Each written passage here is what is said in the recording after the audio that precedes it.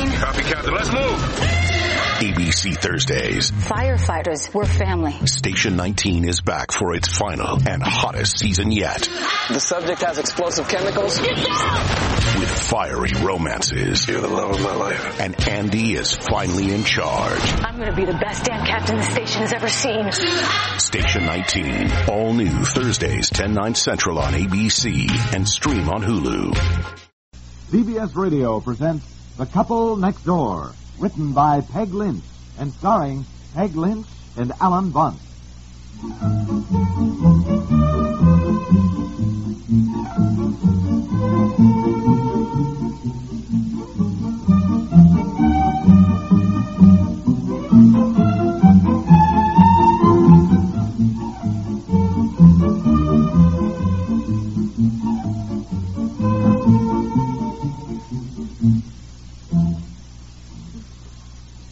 Come on, get up, please. Oh. Wake up. Oh, what's the matter? I want the sheets off your bed. Besides, it's time for you to get up anyway. Come on, I'm washing clothes here, and I do the sheets first. Please. Oh, no, look, come on. I don't have to get up for 10 minutes. Yes, you do. That clock is slow. Oh, since when? Come on, please. Oh, God. I want to do the washing while it's still cool and get the clothes hung up.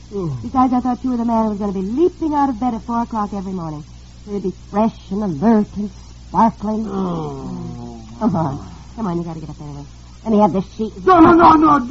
Oh, come on. I hate having bedclothes yanked off me. Well, I'm sorry. I should have changed the bedding yesterday, but I forgot. It's not fair. And then I didn't want to remake them all over again. Come on. Now roll over to that side so I can get the bottom sheet. Come on. You're as bad as my mother. The only time you compare me to your mother, dear. Why do all women just have to have bedclothes when you're still using them? I mean, it's now roll over on that side. Go on. Roll the other way. Go on. Thank you. Now lift your feet. Stop it, will you? Thank you.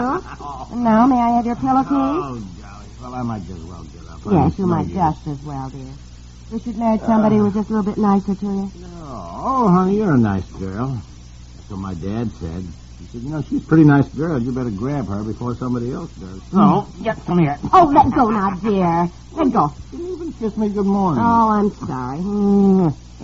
That's the best you can do. Here, come here. Honey, look, I'm washing clothes and Aunt Effie is making blueberry muffins. Mm-hmm. Anyhow, I'm getting a cold. I don't want you to catch it. Heck with Aunt Effie and her blueberry muffins, and I don't care if I do catch it. Oh, honey, that's... There's no hot water! What does she mean there's no hot water? I guess she means there's no hot water.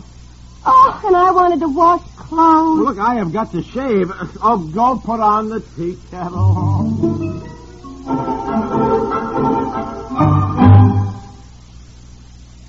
When you read something, you like to know that what you're reading gives a true picture of the subject. Millions of people abroad are reading books that are not trustworthy. They are books deliberately published by the communists to create false impressions about America. Help correct these impressions by sending abroad books that tell the truth about America. It's quite true that the Russians and Chinese communists annually publish millions of volumes loaded with propaganda, distorting life in the free nations of the world. The books are distributed free, but people reading them pay a price by having their concepts of democratic freedom warped. You can help combat this campaign by sending these same people books that contain the truth. Go through the bookshelves in your home. Surely there must be many that you no longer want or need. School textbooks, for example, good American novels, maybe an English grammar. If they're in good condition and have hard covers, send them to Books from America, Box 1960, Washington, 13, D.C. That's Books from America, Box 1960, Washington, 13, D.C.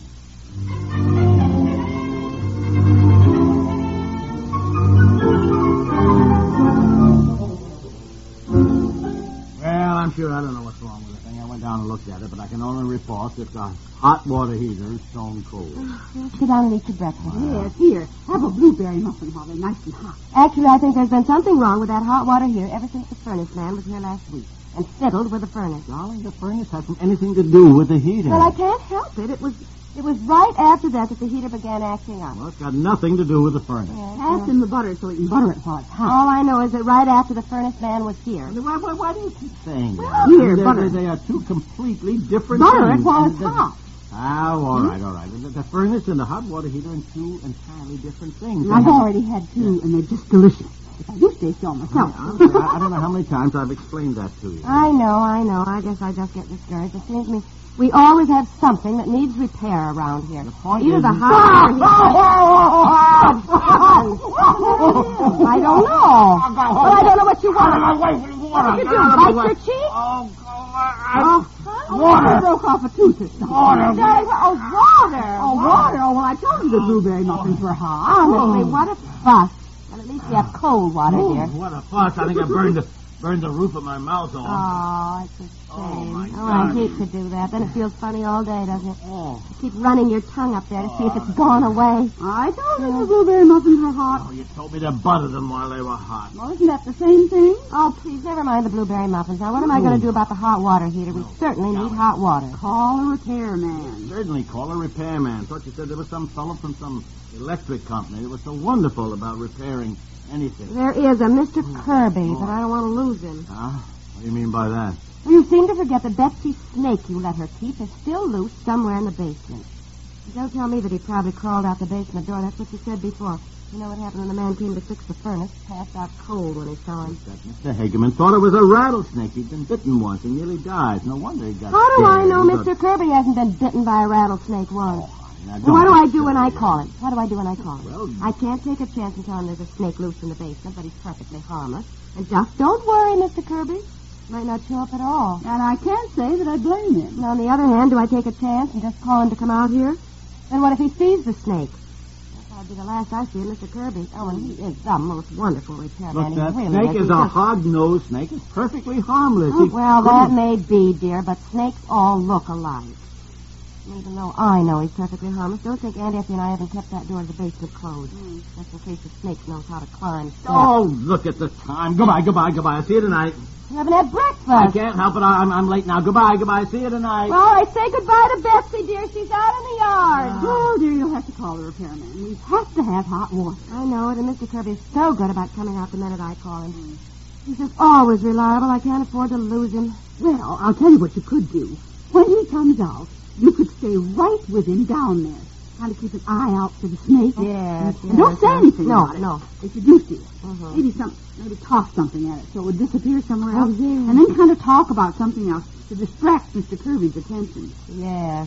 Well, I'll call him right away. Hope he comes out this morning. I've got that big club luncheon at Elder's. Oh, dear, I hope the snake doesn't show up. I just can't bear to lose Mr. Kirby. He really is so reliable.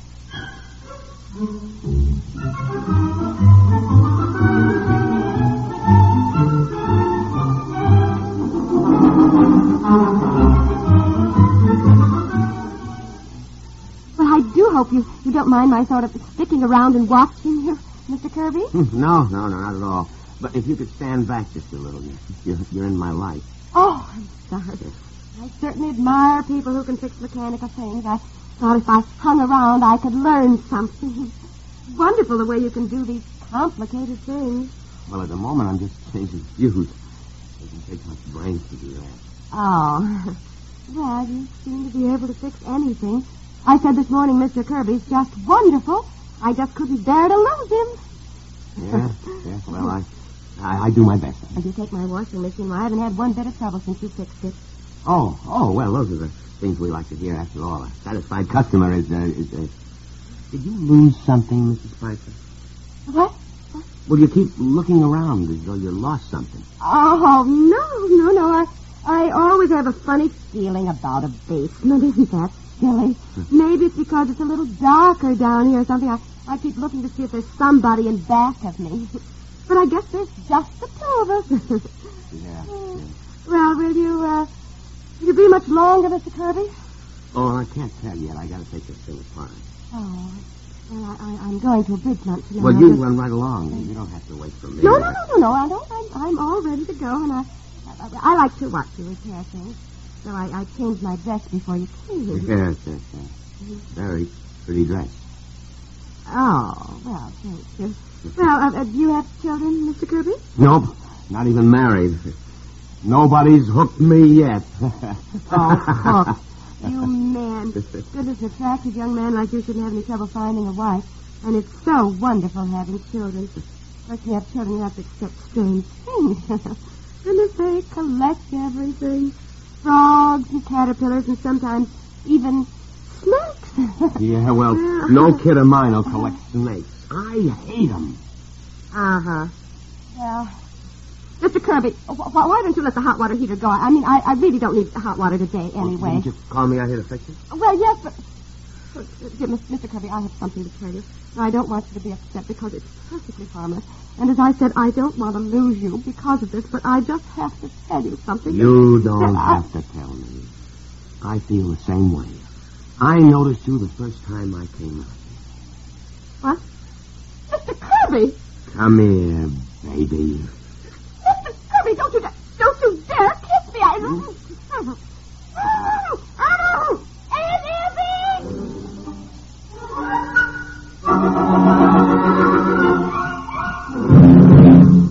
We'll return to the couple next door in just a moment. When King Charles II of England wanted to have his royal mind amused and refreshed, he customarily went into the House of Peers to listen to the legislators' debates. Those debates, he often said, were as good as a comedy.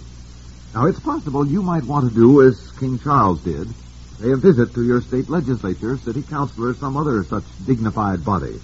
Their deliberations might at times prove as good as a comedy. They might at other times prove a crashing bore. You know, I have a better idea, one that's surefire. Tune in every night, Monday through Friday, to CBS Radio's new evening comedies. There, along with your longtime favorites, Amos and Andy, you'll find humorist Andy Griffith, star of Broadway's musical hit Vestry Rides Again, George Burns and Gracie Allen, recreating their memorable vaudeville routines, and that zany pair of comedians, Bob and Ray, who create and recreate anything and everything that strikes their fancies. You'll find them all here Monday through Friday, the new evening sound of CBS Radio.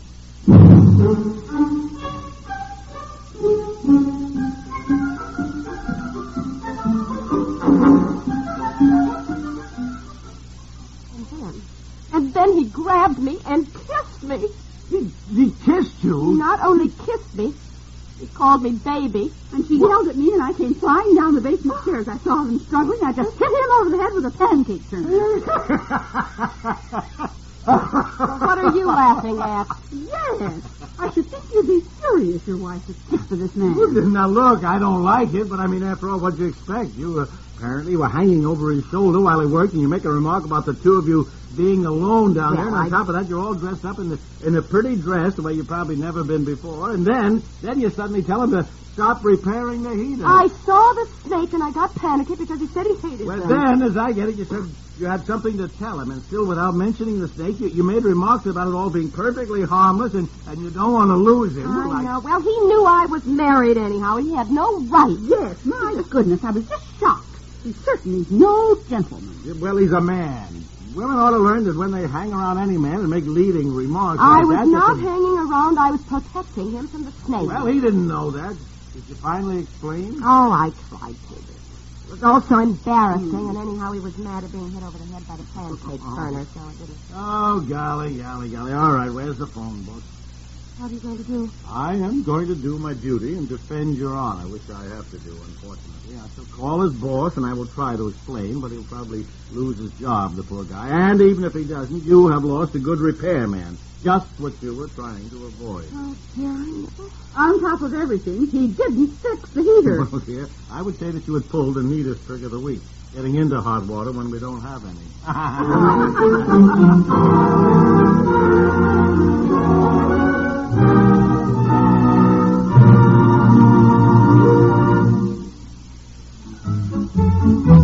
The Couple Next Door is written by Peg Lynch and stars Peg Lynch and Alan Bunce with Margaret Hamilton and Leon Janney and is produced by Walter Hart.